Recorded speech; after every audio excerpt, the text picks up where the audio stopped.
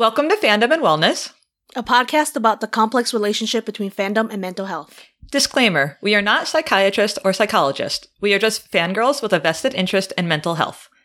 I'm Jenny. And I'm Danielle.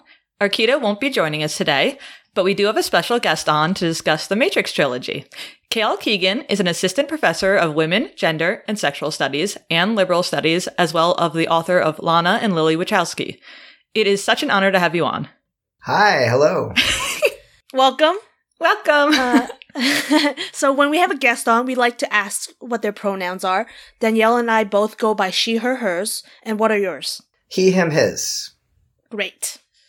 So today is National Coming Out Day, so it's especially exciting to be doing a 20th anniversary episode of a movie that says fuck you to the gender binary today.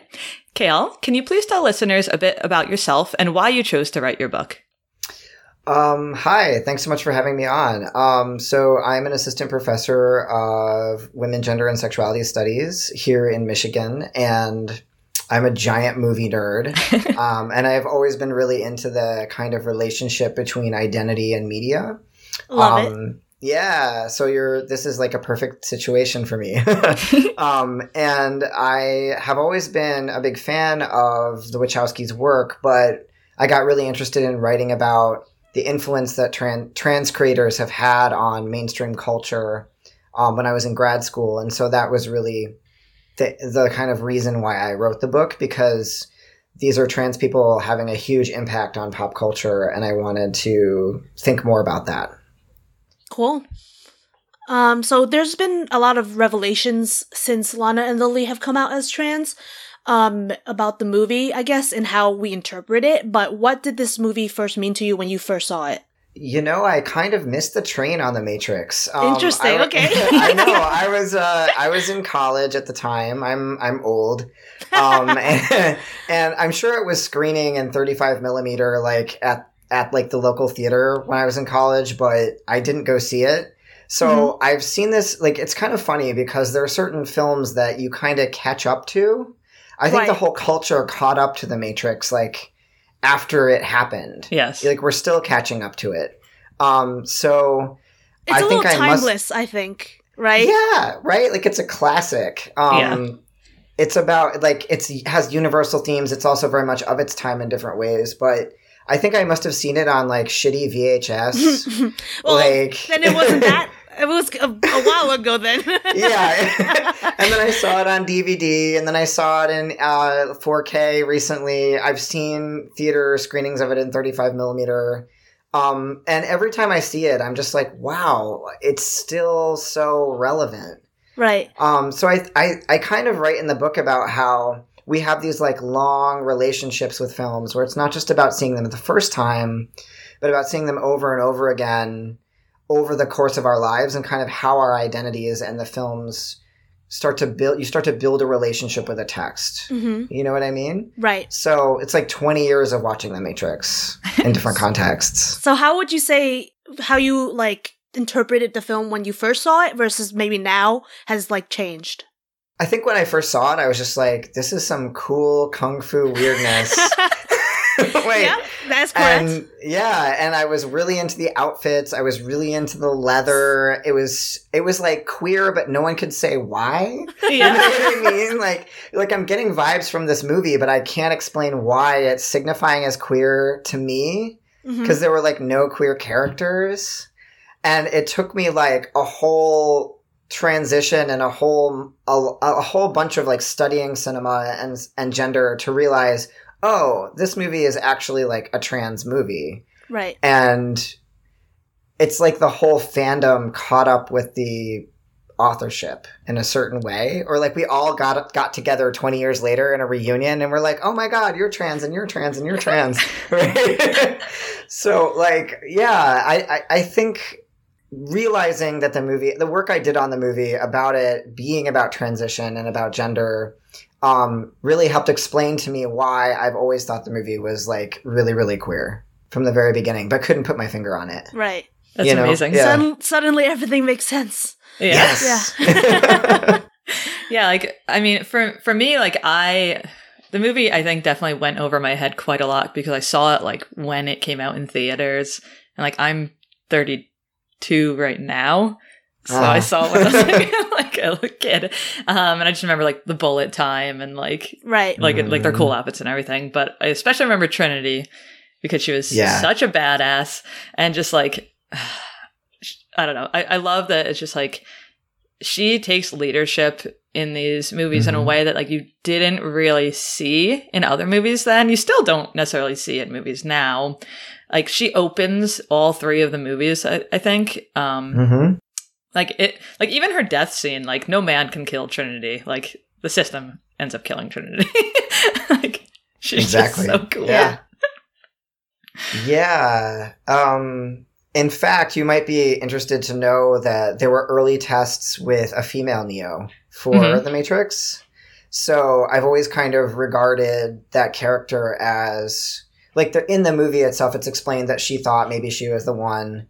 Right. And then was told she wasn't. But Neo is also told he isn't the one, right? So, like, there was a lot of analysis of the film from a queer studies perspective that, like, Neo and Trinity are, like, 2 versions of the same person. Yes. Right. Which is why they look so androgynous, right? Yeah. But also you have to think about, like, how they actually tested Sandra Bullock in the role. Oh, wow. On, along with Will Smith, too. So, like, there are all these other, like, versions of The Matrix that don't exist. Yeah. In which the lead is black or a woman, which I think they tried to do in the sequels with Jada Pinkett Smith. God, right? she's so good. Her character, right. And, like, making Niobe kind of, like, the lead of the second 2 films, especially if you've played Enter the Matrix, the video game. Like, hours logged in the character are higher for Niobe than for Neo. So I think they tried to shift the focus later on in this franchise. But, yeah, like... You kind of wish Trinity all along, right? Like, yeah, definitely. I was just talking to someone about how there's often a character that is the one, which is kind of an average man, and then there's like a extremely competent sidekick woman who for some reason isn't the one. And I feel like that's a trend. For like no reason at all. Right. Like, that's a trend, I feel like, in a lot of movies. And off the top of my head, like Lego Movie, Harry Potter, like just a bunch of situations like that. But yeah, Trinity is incredibly badass. And I was also extremely young when I first watched it. So it was more like a superhero film than anything. Yeah. I think it was like my first superhero film, basically. 'Cause man, like at the end of the first movie, that bitch just takes off. Like,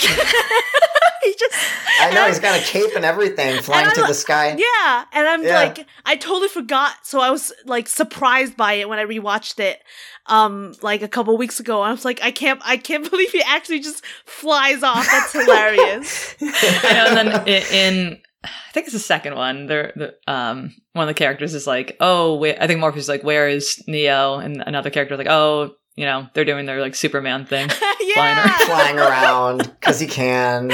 Yeah, Right. but it's funny because like we do find out like at the like near the end of the third movie that Trinity is actually I think the most important character in the series. She's the linchpin because like she's why Neo doesn't end up resetting the whole the whole program. Yeah, right. But that's a little bit ahead. So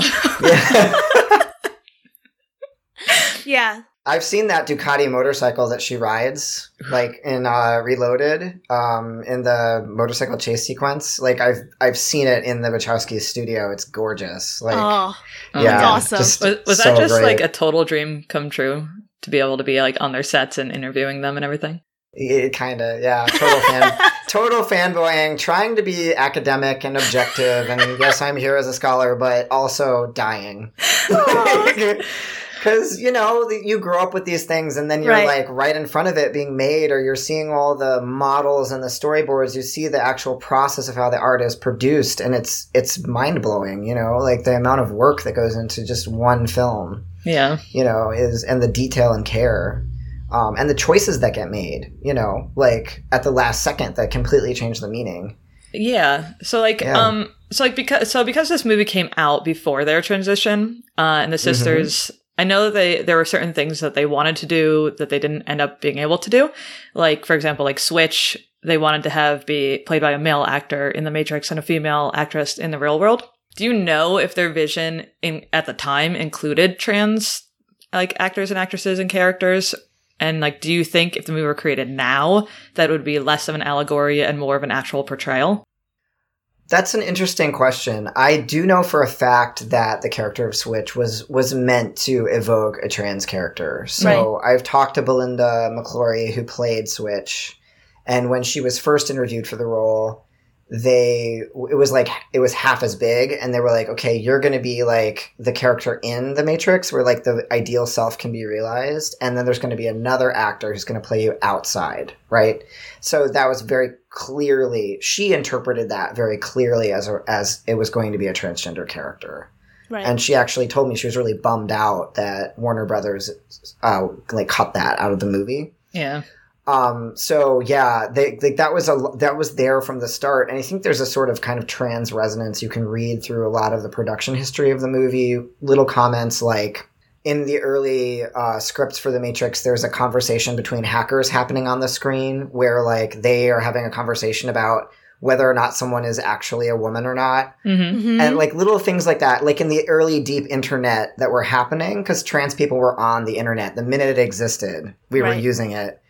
And so like those little things, they pop up even in the film, but if you look at the production history, they're there.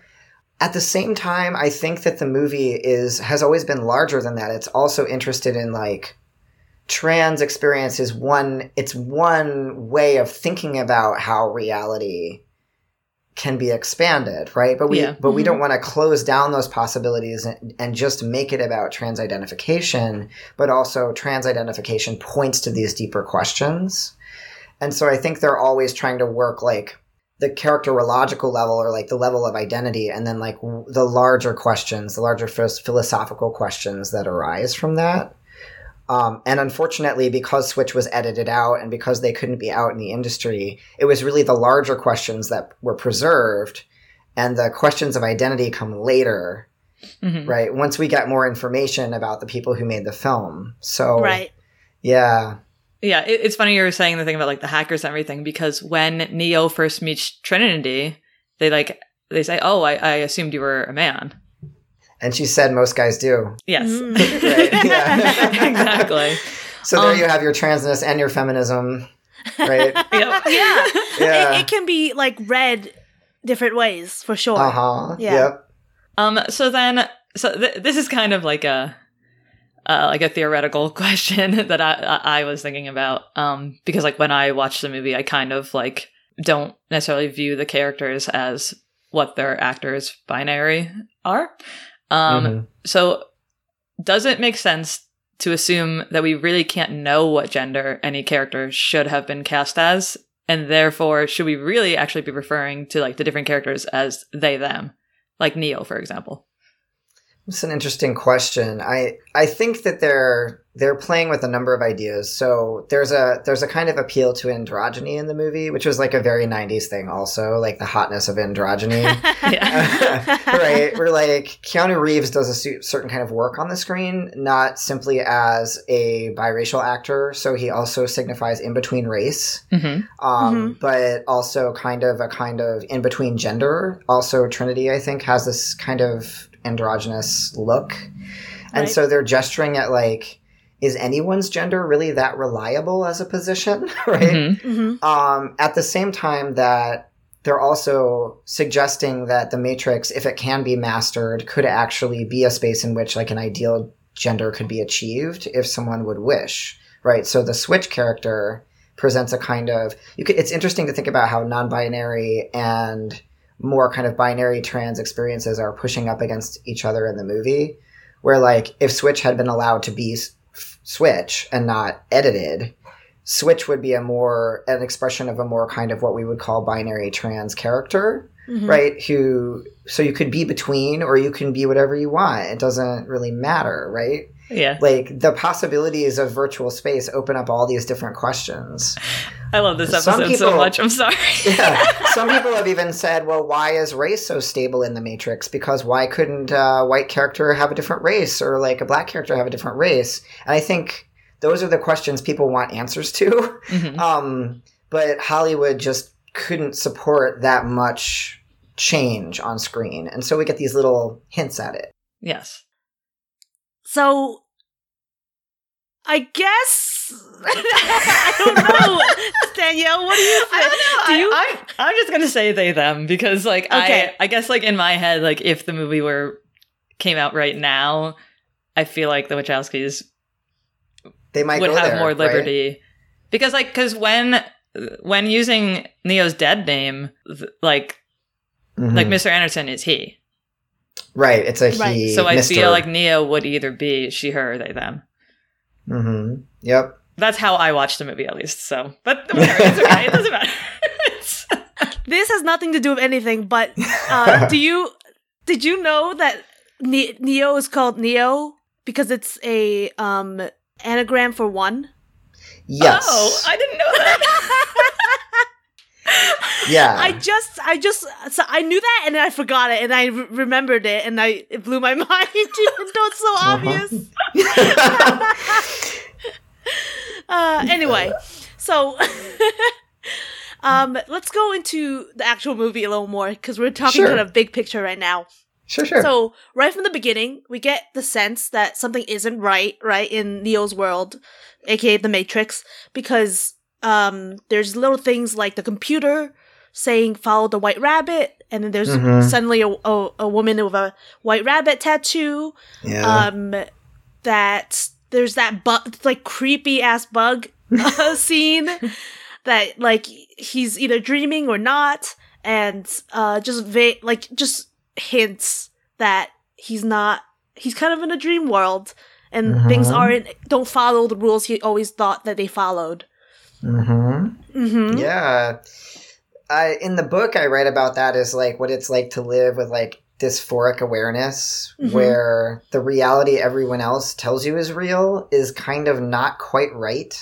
Of course, you're also talking about references to classic literature like The Wizard of Oz and Alice in Wonderland, which are highly referenced in this film. Yeah. As kind of, stories about reality being either not real or like being able to escape reality. There's this genre of portal fantasy, which both of those films are, where the current reality, you find a secret door that you can go through that leads you into a different space. I think The Matrix is also a portal fantasy in that sense. It's just the portal is inside Neo, right? Where the mirror has to go inside his body for him to go to the other space. But when I interviewed Lana for the book, she said there's like a message in every Wachowski film that we have to find a door or a window into a different reality, because if we don't, then certain people don't get to exist, right? So it's about that's really looking cool. for the place where reality starts to be unreal. Like even there's that classic moment where they're in the opening scene and they're going up the stairs in the hotel and Neo sees the cat twice. Yes. Right? That is classic. Yeah. And there's that like classic Keanu Reeves line, like, just a little deja vu. Yes, exactly. But like I thought you were him for a second. That was great. Like, and you look, it's like a moment where the film is speaking to an experience I think a lot of people have, whether you're of color and living in a white supremacist reality, or you're trans living in a cis reality, or you're queer living in a heteronormative space, right? Where like what you see, other people don't see it. And then you're told it's not real. So like this is also a film about being gaslit, right? Yeah. Like being told everything, that all the information that you're getting information from your body, and people are telling you that's not really happening. Right. Yeah, I mean, I know that it, like all those scenarios also talk about like that feeling of being like asleep and not knowing if you're awake at the same time. Yeah. Or like, there's that classic Lao Tzu philosophical conundrum, like, am I a butterfly dreaming that I am Lao Tzu, right? Like you could get into these really, really abstruse philosophical questions about how do you know reality is real? Like that's what Morpheus asks Neo. Like, what is real? How do you define real, right? Damn.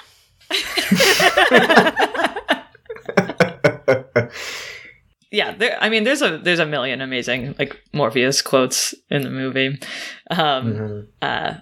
Like a splinter in your mind driving you mad. Like, there's something, there's something wrong with the world, but you can't explain it. Like a splinter in your mind driving you mad. It is this feeling that has brought you to me. Yes, exactly. Yep. Yep. Which is what you're describing. The feeling that like this can't be real is something that trans people feel daily. Another one I'd like is the world that has been pulled over your eyes to blind you to the truth. That's a good one. Also, just Neo going, whoa. I was like, Keanu Reeves was so meant for that role. I also wrote my notes. Keanu Reeves is so handsome. Doesn't hurt. But that's not related. I mean, it's kind of related. I wrote in my notes that watching Trinity be a badass is good for my mental health. Nice. Exactly. Sorry, my dog is with me in the room, so it doesn't get sad. But yeah, I know that also like they use mirrors to show like the fractured version of self, right? And like mirrors can be very traumatic for trans people. Yep. And have a deep history in trans literature also. So the mirror shows up as early as like 1920s. 1920, The Well of Loneliness, which is a really famous novel arguably about a trans character that has a really famous encounter with a mirror. And also, again, Alice in Wonderland on the other side of the looking glass, right? So I think they're kind of mashing those things together in the film. Yeah. This is my husband's favorite like movie. He like loves it so much. He was super excited when I asked you to be on and you said yes. He was like running all around the house, like screaming and rolling around in our bed and stuff. His name is Ben, if you want to say hi. Hey, Ben. We were talking about at one point, Trinity says you've been down that road and you know where it leads when they're like in the car and Neo's trying to decide whether to come with them or not to go meet Morpheus. Is that referring to depression, or do you know exactly what they're referring to there? I think it's an interesting question. I mean, you could say depression, you could say denial, right? You could say, or you could scale that up. I mean, those are like depression. What is depression really? It's like a set of symptoms related to the fact that we're trapped in a reality that we don't have agency over, right? So it's like the choice between red and blue pill is like the choice between a sort of passive false reality where we might feel okay, but we've pushed away the knowledge of what's really happening, right? So I think that it's like denial or awareness, or like agency versus passivity. And I think it's also suicidality in a certain way, right? Like where that leads means it's so denying. It's like choosing not to know is in this film equivalent to a kind of death. Right. Yeah. I saw it as like choosing to be ignorant, basically. Yeah. Before we talk about red pill versus blue pill, which is our next topic, just because you started talking about like suicidality, I know that the scene where Neo says, "My name is Neo," like parallels an instance in Lana's life. Can you talk about that for a moment? Yeah, so there's a really great speech Lana gave in 2012 when she publicly came out at the HRC annual gala, where she received the Visibility Award. You can find it online. I sometimes show it to my students, actually, because I think it's a really eloquent articulation of the stakes of trans art. But in that speech, she talks about how she considered throwing herself onto the subway tracks in Chicago when she was younger, and it was only because someone was watching that she didn't do it. And I keep thinking about how the watching part of that is so embedded in kind of like the role of the audience in watching all this art. Like, what keeps us going? Like, she makes art and people watch it and it keeps her alive, right? Like, like that, isn't that what we all want as trans people, is just for someone to see us, or like to see what we make and to value it. And so, like, that scene where, like, Neo articulates, like, he rejects Mr. Anderson and he says, "My name is Neo," and he actually manages to get out of the way of the train. I think it's about the art of, it's about creation, but it's also about self-creation and the relationship between those things, right? So I think it's a really poignant moment where we kind of see more of an autobiographical touch in the movie. That, you know, Lana has talked about a very similar experience and kind of what saved her. Yeah, I thought it was a really awesome moment in the film, and a really beautiful to know the background story about what inspired that scene. Yeah. And I don't know if it was intentional or if it's just the kind of thing where we tend to repeat these things that happen. We work on them subconsciously. We try to rewrite or rescript or transform them somehow. Right. You know? Awesome. So going back to the red versus the blue pill, the ignorance versus the truth. So it's interesting because I guess Neo does, like, hesitate a little bit in the beginning. Oh, I don't think he hesitates. Before presented with the option. I understand. About meeting Morpheus. Yeah, about jumping out the window. But, like, he's dead set on finding out what the truth is and waking up from this fake reality, basically. And are hormone therapy pills like red pills? Is that a thing? At the time the Matrix was made, Premarin, which is a synthetic version of estrogen, I believe, was red. Okay. Yes. Caveat, trans women sometimes take oral medication like this. Most trans men do injections. I was about to say that. Yeah. So he doesn't get a needle. Right. Which would be a whole other thing, right? Right. That goes into my theory that he's a trans woman, though. Right? At the time, generic estrogen was red. Yes. Cool. You say in your book, in the scene, Morpheus is like the doctor or counselor evaluating dysphoric trans subjects' preparedness for transition. Do you want to talk about that a little bit?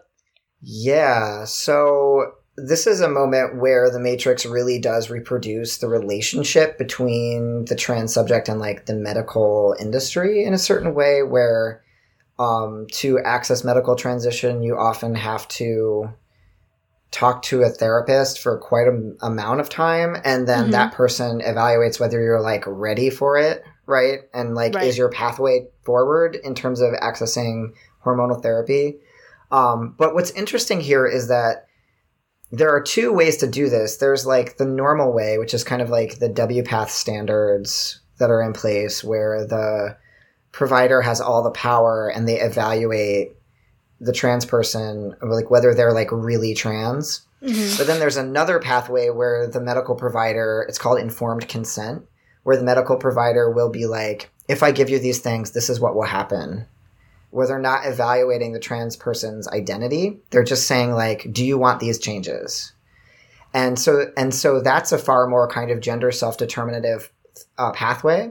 Right. And that's what we see Morpheus doing here, where he's like the ideal therapist. Yeah. Where he's like, here's what will happen if I give you this. You are the one in control. It has to come from you, right? And I'm not here to tell you, remember, Morpheus says, what was said to you by the oracle was for you and not for me, right? So there's this way in which Morpheus allows Neo to control the process and doesn't assert his own kind of plan for Neo, even though he wants to. Right. And so, like, that, like, I've showed this, I teach this movie in my queer theory course when we talk about trans theory. And my students are like, oh my God, it's like the moment in the doctor's office. I'm like, yeah, it is. Because that's how it happens, you know? Right. So going back to the pills. Yes, so the pills.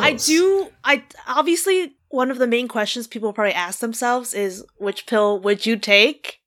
Do you have an answer for that? Wow, no one has ever asked me that before. Oh, really? That's, like, really cool question. I think I would take the red pill. Okay. I mean, I think everyone thinks they would take the red pill. That's the thing. it's like the honorable thing to do, but would you really is the question, right? I know. It's hard to know for sure. It's hard to know, but without taking the red pill, the movie can't happen. So I think someone has to take that damn pill. You know, Right. It might as well be me. But I gotta say though, you compared Morpheus to like a good counselor, but I Yeah. feel like he also should have said more about how shitty the world outside the effects actually would is. be. Like I know. really shitty out there. Yeah, it's pretty bad. And like Neo's first kind of few days in reality are just him like vomiting and not being able to handle it. But it's also like, in some ways, like when you start hormone therapy, you really do have this period where like nothing makes sense and you don't fit Right. anywhere and everyone thinks you're weird looking and your body is doing all this crazy shit. So in a way, I kind of get that. It's like most of these counselors who approve hormone therapy aren't trans people. Yeah. So like they can describe theoretically what the Right. total destruction of your reality will feel like, but they can't. They haven't experienced it themselves. Right. That makes perfect sense.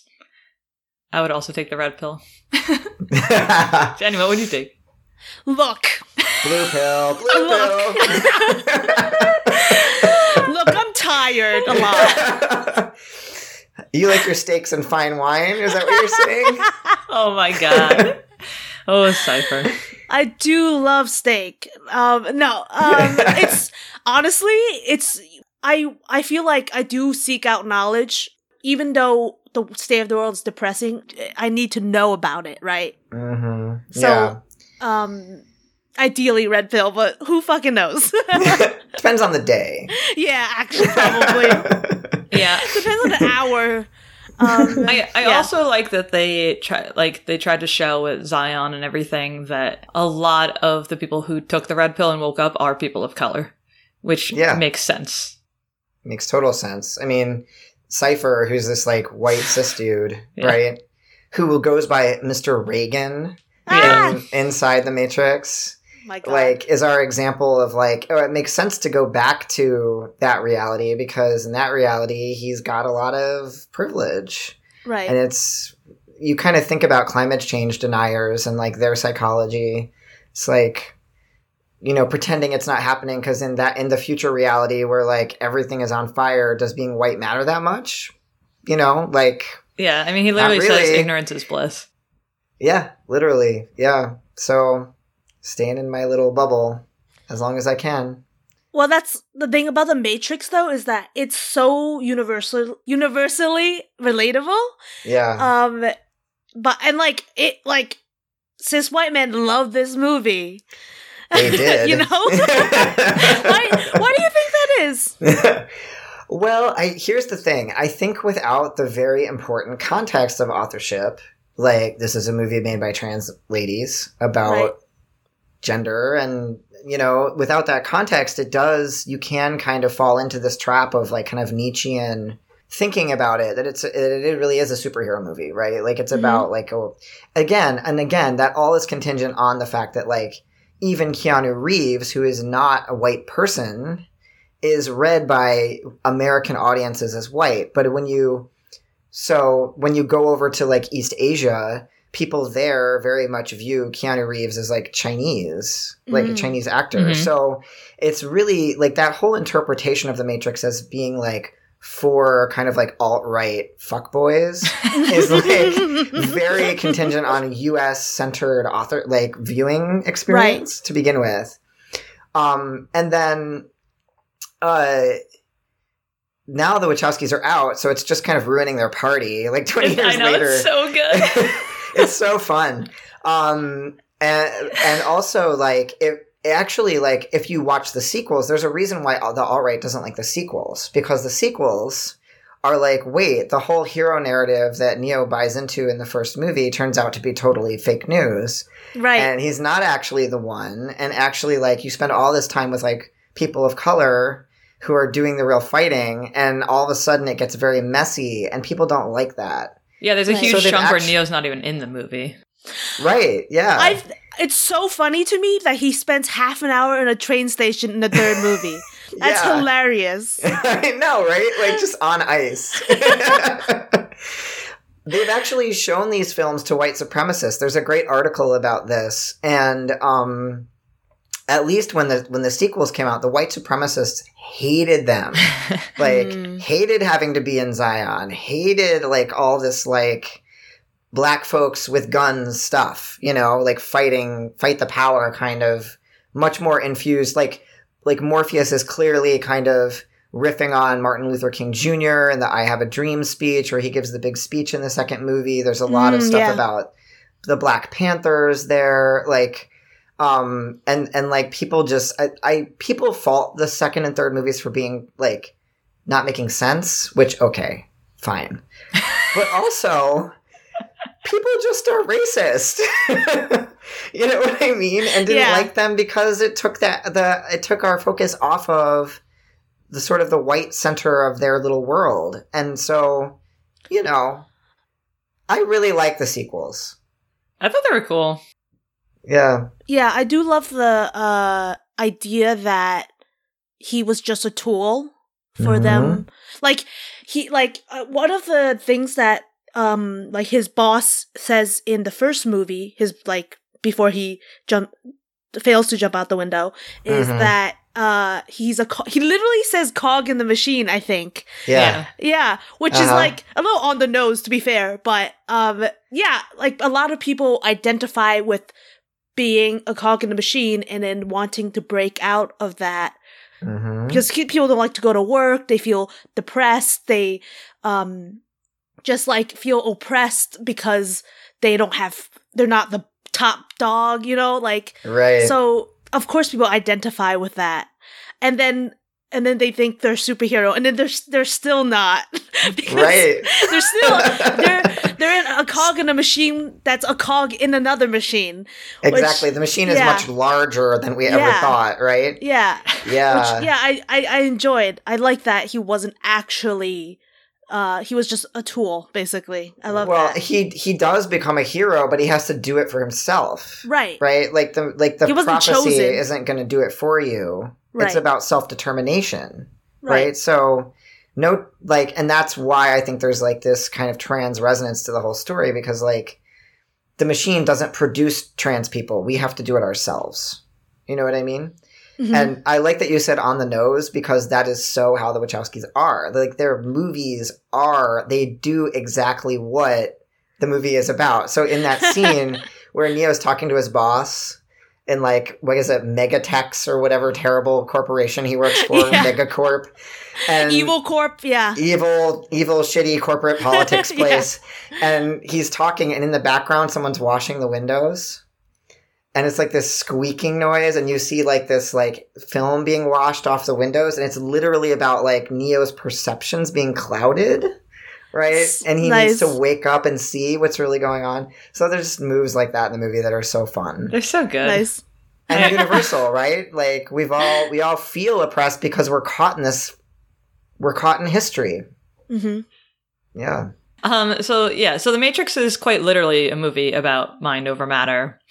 Like, with examples like, if they die in the Matrix, they die in real life. Unless, like Neo, they're able to fully accept that everything they see and feel in the Matrix is not real. But Neo is also part program, so I don't know how fair that is. True. Yeah. Wait, he's part program? Yeah. Well, he is the result of a program, right? Okay. So, wait, explain this, because this is the one thing that's like kind of confusing to me, how he could be both. I don't think he's like the agents. I think so. He's not software. But his creation is an effect of programming. So he's meant to be created, right? And then because of the Oracle? Is that what you mean? Or yeah, the Oracle is the person. So the Oracle kind of is the person maintaining the cycle, right? Where her role is to kind of initiate the reboot, right? And so like maybe like there's some kind of, and again, we're getting into the weeds here, but there's some kind of fail-safe that Neo represents where it's not about him being a program, it's about him reaching a decision point that's been programmed and having to make the decision to either destroy Zion or reboot. Right, okay. And every Neo chooses to reboot. Yeah, so because he's human and makes a human decision. Right? So are you following me here? It's a little bit Yes. Again, like the movies are a little complicated. And I'm not sure how important this even is. Really, I think the bigger point is that Neo thinks he has control, but he really doesn't. Right. Right? So it's like a false sense of mastery in the first film. In the book, I write about how this is how, like, identity movements get recaptured by the system because, you know, you get, like, a bunch of trans people together and we're like, we're trans, we're going to change the system. This is our identity. We're going to build a politics. And then the system comes along and assimilates you. Right? And so then you become part of the thing that's you become caught up in the whole system because it's like, oh, the system recognizes you. In critical theory, it's called interpolation, which is how the system kind of reaches out and grabs onto identity and how it starts to use that as a way of reproducing itself rather than as a liberatory mechanism. Mm-hmm. And so we see that transition in the first film from like identity functioning as like a liberation to identity functioning as a prison. Yeah, and I mean they say like trapped in a prison of the mind. Which like we're accepting the gender binary because we're told to. Exactly. Yep. And then I also think it's interesting when Morpheus says basically like they don't like to wake up people after a certain age because it's like much harder for them to accept everything, which is true for like our world as well. Like it's harder for like older people to transition or even to just accept that the gender isn't necessarily binary. Right. Like my students always say, well, eventually all the conservative people will die off. And then society will radically change. And I'm like, we've been saying that forever. What happens is that people become more conservative as they age because they become more programmed. You know what I mean? Like we just do more time in the system. And so we accept it more. Yeah. And also some young people are super conservative too, you know? True. They start out and they learn from their from the adults, so that's not gonna happen. I was conservative when I was young, and then I feel like at some point I took the red pill, and now I'm like not anymore. I was like, give me all of them. When I show this film in class, I bring in little medicine cups with a little what are those, like the cinnamon hearts? Mm-hmm. Uh-huh. And I just hand them out to all my students so they can take a red pill while they're watching. Do you ever bring in like a little like blue like Tic Tac or something, like in case someone is like, no, fuck this? Wants to opt out, yeah. You'd be so ashamed to eat the blue Tic Tac. Like, yeah. Because people are watching. Yeah, exactly. Professor is watching. Yeah. But I mean, like this movie really shows that like basically like in the Matrix, like everyone who takes the red pill is basically they're hunted down and killed just for accepting their truth and existing as themselves, which is very similar to whereas in our world, trans and non-binary people like coming out can be a death sentence. Oh yeah. Mm-hmm. And that's why I think more and more as I get older that really the real stakes of what's happening are like who gets to control what's real, you know? Right. And people will kill for the power to define that. It's what we're going through right now as a country, I think, in a lot of ways. Mm-hmm. You know, I think it's also why people in the alt-right community really liked this movie when it first came out because it seemed to be about controlling reality in some way. Right? Yeah. It just turns out that the control being like represented isn't the control that they seek. It's a different kind. But you know, like people are trying to define trans people out of existence. That's what's happening right now. Like at the level of how we define even something like sex, right? Mm-hmm. Like that was just the Supreme Court hearing we just had. So like if you remove the conditions by which people can become real, then you remove their ability to amass any kind of power. So I'm trying to think about how exactly Neo defeated what's his face? What was his name? Sorry. Smith. Yes. Yeah. So generic. Because it's based on what the Oracle says about if you can't understand it, it can't happen almost. Right? It was a little hard to understand how, because the Oracle went from a prophet to a computer program, right? Over the 3 movies. And suddenly it's about a computer program being able to tell what's going to happen. And even the Oracle cannot tell because the Oracle is not human and cannot really understand what Neo is going to do. Right. Right. So in a way, that is like cis people unable to understand what trans people are going through, right? Yeah. I mean, so you think the Oracle is this site of transformation, and then you find out that really she's the one passing, right? Like there's all of this about like how trans people pass and cis people are the real people and trans people are the fake people. But in this movie, the cis people are all fake. Yes. So the Oracle is a program who's wearing a pretty interesting form of racial drag, actually, because she's hanging out in the Matrix programming as a kind of mammy figure. Like this kind of very inviting black stereotype, who then we find out is not what she looks like, right? Right. And she can't actually predict the future. All she can do is describe how the past has happened before.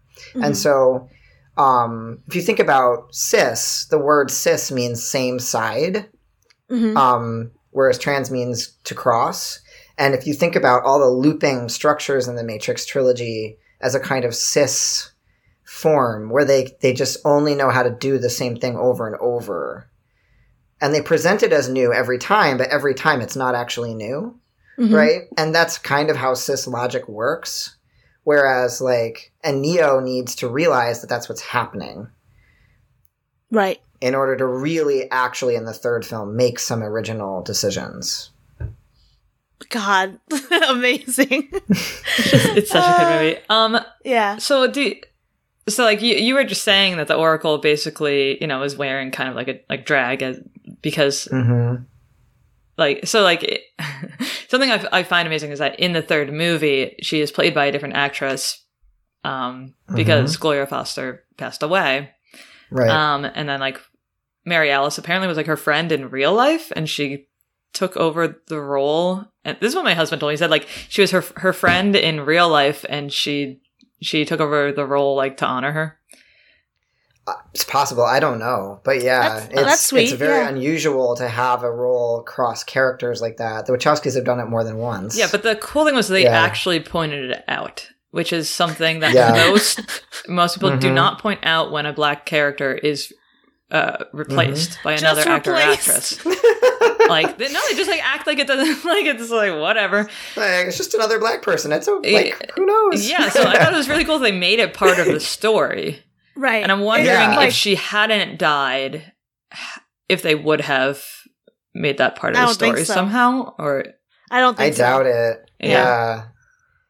It's funny, though, because that's where the function of the Oracle becomes more obvious. Yeah. Because she can take... She's just oh, I found this other form I really like, and you know what I mean? And you start to see that she has maybe more motives than you might imagine. So yeah, I think it works for the movie, but it's interesting that they didn't write out the character entirely. They used the conceit of the Matrix to work with that character and allow the character to continue being a thing in the movie, which I think is great. we just want roles for Black women in movies. Yes. You know what I mean? Exactly. And Yeah. like she kind of describes dysphoria a little bit because she says like when she's describing her new face and body, she says it's like looking in a mirror, not recognizing their own face, which is really cool. Yeah.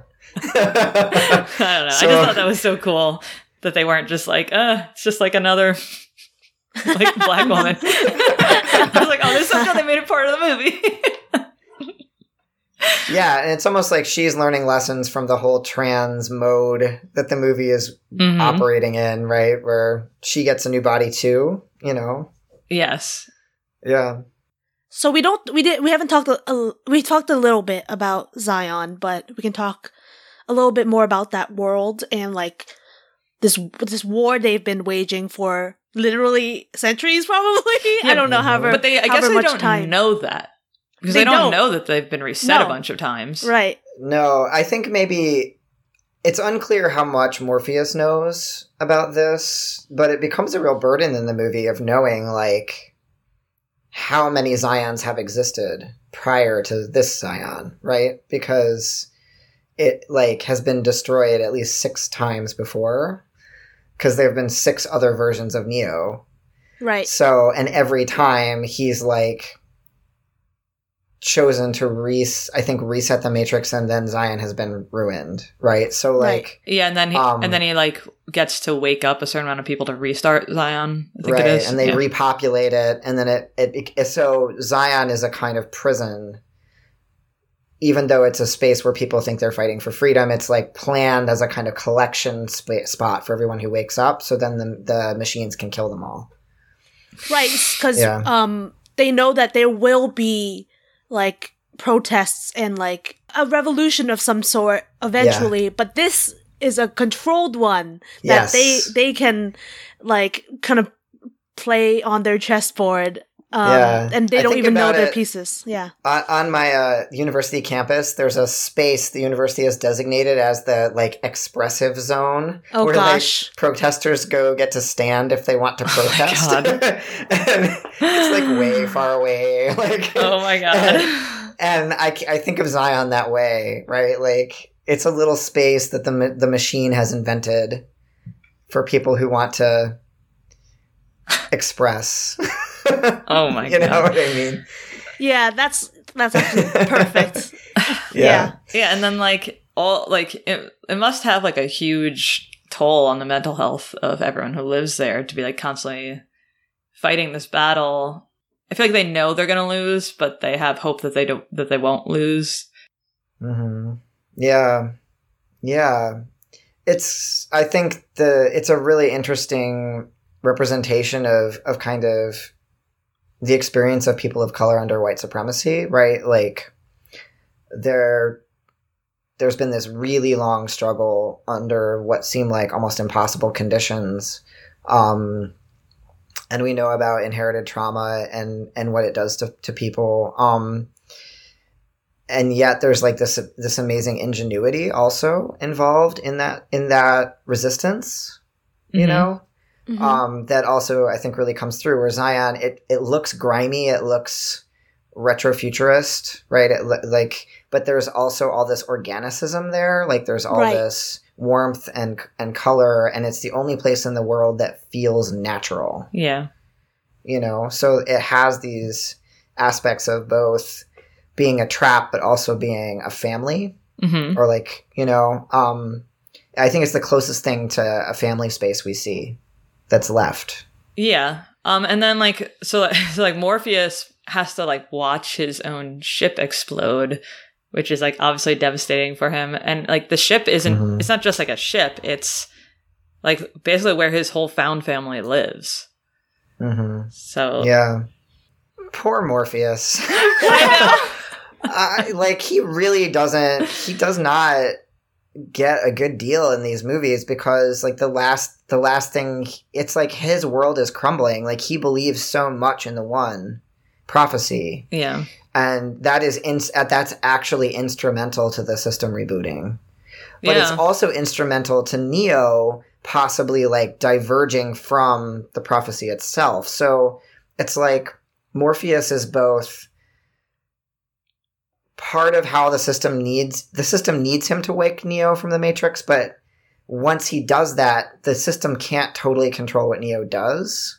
Right? So it's like, I've often thought about what it would be like if Neo was the played by a black actor like Will Smith, and Morpheus was not, and how that would change the racial politics of this relationship, where like Morpheus has to believe in the language of kind of liberation, but Neo gets to be the one to actually achieve that state, or you know what I mean? Where like you think about how, say, Asian and black folks in the US have kind of always kind of had this like relationship where they're compared to one another, like the model minority and then the like undesirable legacy of slavery, right? There's like a whole kind of racial analysis you could kind of think about there, and like why the film elevates the sort of racial hybridity of Neo over blackness in different ways.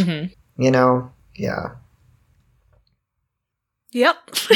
You can Sorry. think about that. I mean, It's a lot to think about. Just so much.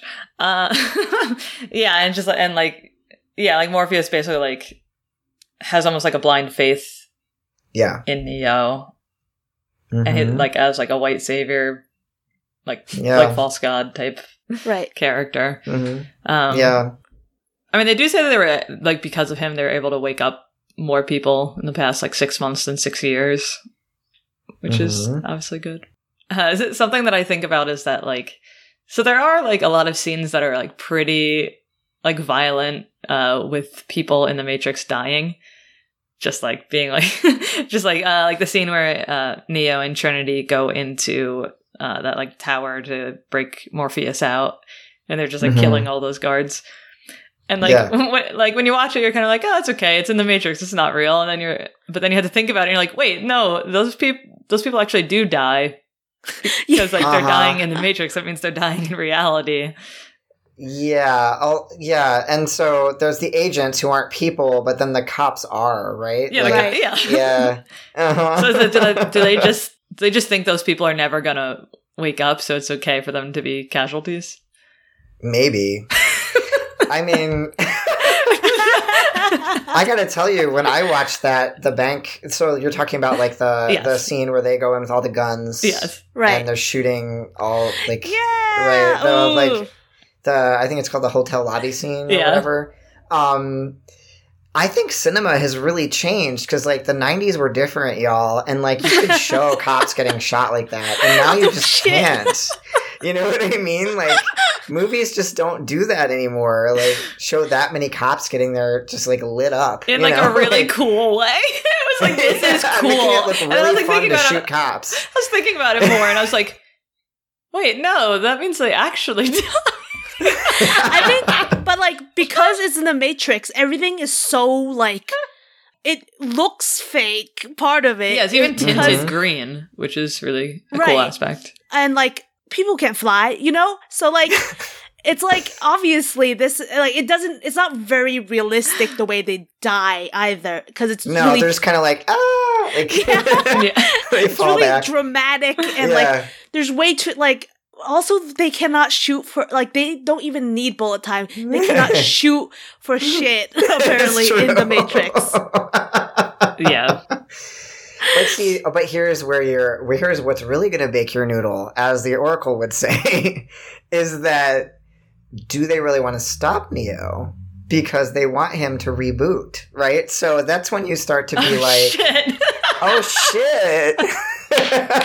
He needs to do all this stuff because... Oh my god. Well, we haven't even really talked about Smith and how he is somehow separated from the system, right? Mm-hmm. Yeah, where he does manage to get out as like a rogue viral program. Yeah. Right. Which is where that whole mind-body duality starts to really break down in this film. Because like... I hear you about mind over matter, but it's not like that they can ever totally leave behind the material world. Like there are always implications, like you're saying, in the material world. No matter what happens in the Matrix, like there are effects that matter. So like Smith being able to jump also is interesting. I haven't spent much time thinking about it. Right. But people who fault the Matrix being like, oh, it's just about like abstraction and it's about like getting out of your body and leaving the body behind. And I'm like, no, it's not. Like, it's about like the fact that Neo has two bodies.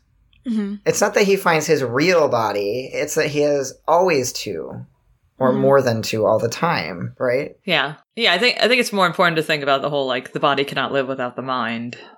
Right. And they have to be, like, integrated. Right. Yeah. Uh-huh. Yeah.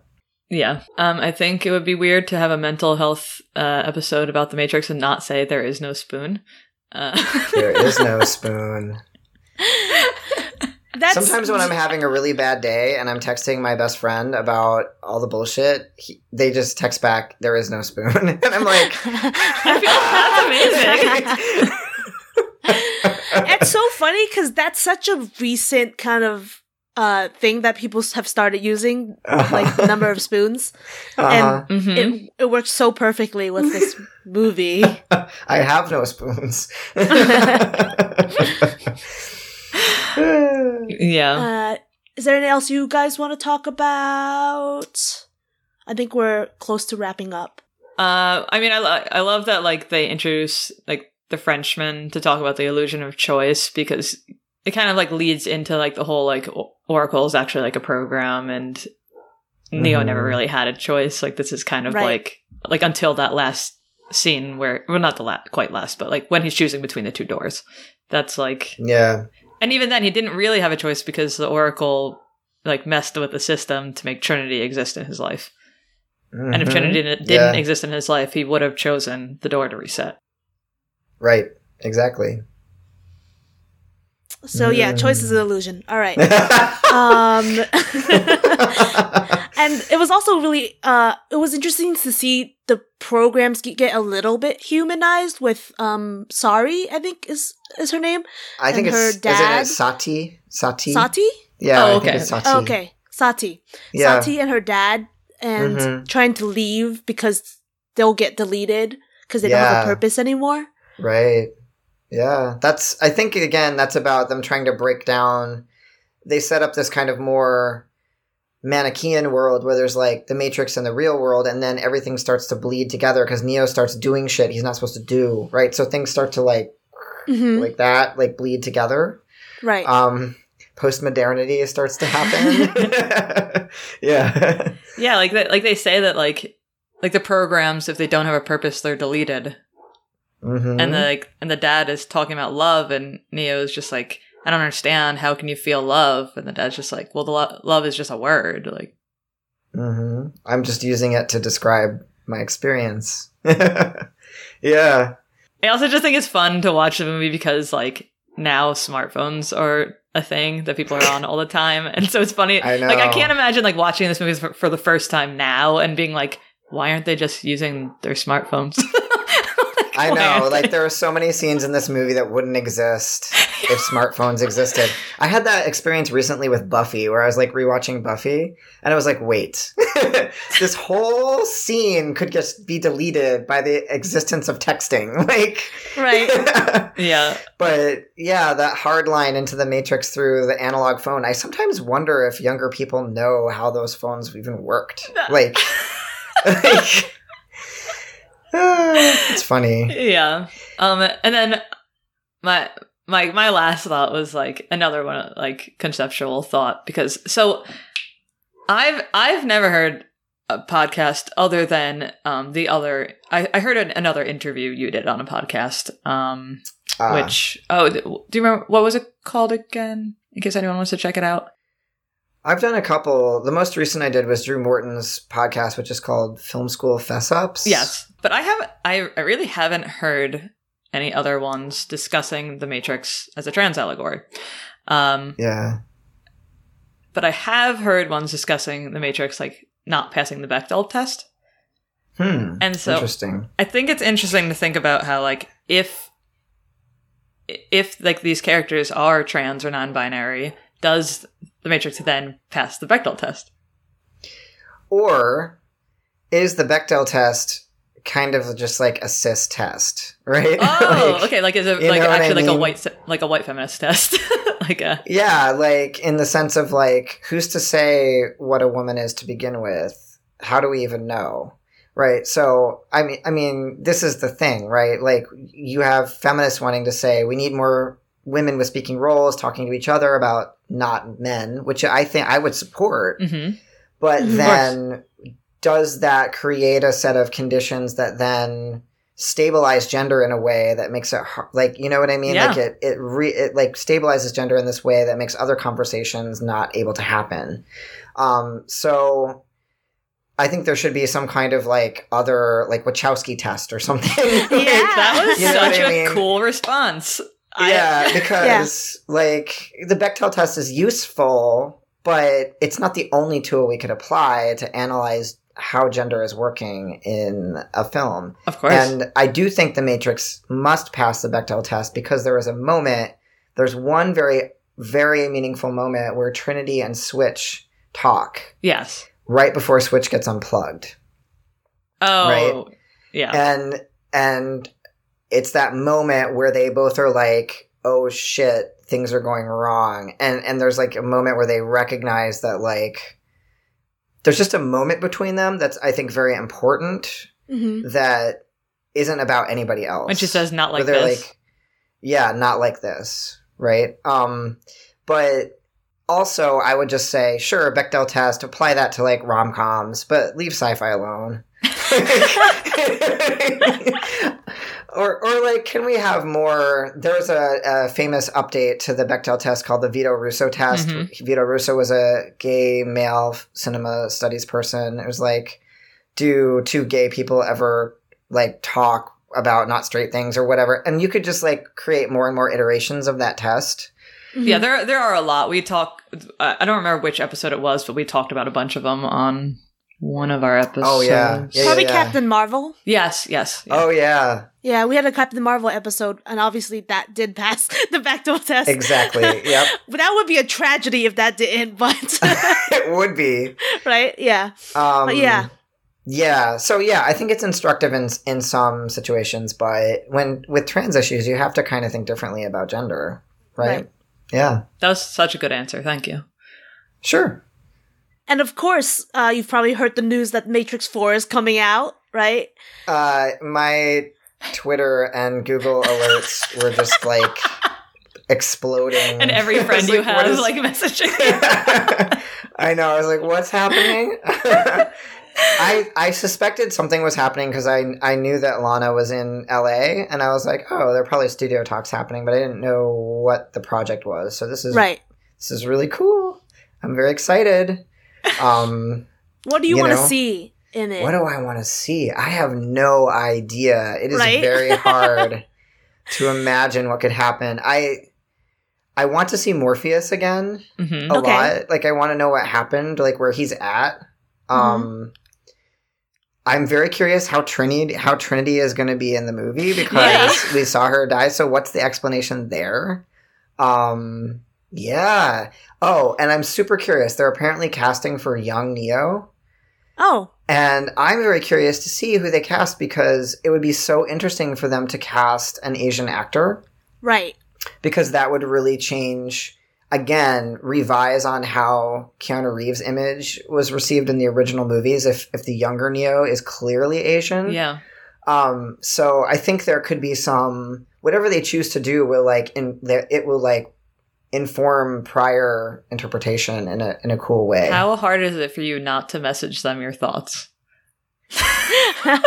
They would not listen to me at all. But I am interested in possibly updating the book once the new movie comes out. So I'm going to see if my press is open to like me adding a chapter on the new film, depending on like how it goes. I do know also Lily is making some interesting work also in television. So it would be cool to like collect their new projects and add them. Well, I know Nice. I know that Ben will buy it. So if you put it out, he'll Thanks, buy it. Ben. He'll at least have one sale. Do we have any closing thoughts before we finish? My closing thought is, even though this whole podcast is about The Matrix, that everyone should watch Bound, which okay. is the Wachowskis' first. It's the Wachowskis' first film, and it's basically also The Matrix. It's a lesbian neo-noir thriller, starring Gina Gershon and Jennifer Tilly, and it is like the perfect movie. It is so good. It will blow your mind. All right. So watch that and get back to me. Definitely. Yeah, totally sexy, totally smart. Yeah. Awesome. Mm-hmm. If you want people to find you online, I don't know if you do, but if you do, where can people find you? My website is kaelkeegan.com. That's CAELKEEGAN. And I'm on Twitter under that name as well. Yeah, and people can track down what I'm doing there. Awesome. Okay. Thank you so much for being on. This is honestly, I think, my favorite episode we've done. And to our listeners, thank you so much for listening. Please take a moment to subscribe, review, and rate us. It's the easiest way to help support our podcast. This week's review comes from Cozy27. I learned a lot of new fandoms by listening to the podcast. The chemistry and friendship amongst the hosts is contagious. It's refreshing to hear a podcast that highlights how fandoms can be a form of self-care. Looking forward to more episodes. And if you want to chat with us about the episode, please do. Our social medias are Fandom and Wellness on Instagram, Fandom and Wellness on Facebook, and Fandom Wellness on Twitter. You can find me at Little Petal on Instagram, Arkita at Classy Rebel Design on Instagram, and Jenny at The Box of Shadows on Instagram. I'm sorry that my dog Nort has been barking this whole time, but Ben is on vacation and he misses him. Aww. And I'm going to plug something. If you are a big fan of the Raven Cycle series, you can pre-order a limited edition Raven Cycle box from Fanmail at myfanmail.com. That's spelled MyFanmail.com. And if you want bonus content, you can join our fandom family at patreon.com/fandom and wellness for Patreon exclusive geek sessions. Kael, would you like to say our sign off? Be kind and take no shit. Yay! Thank you! Yay! Thank you. Amazing.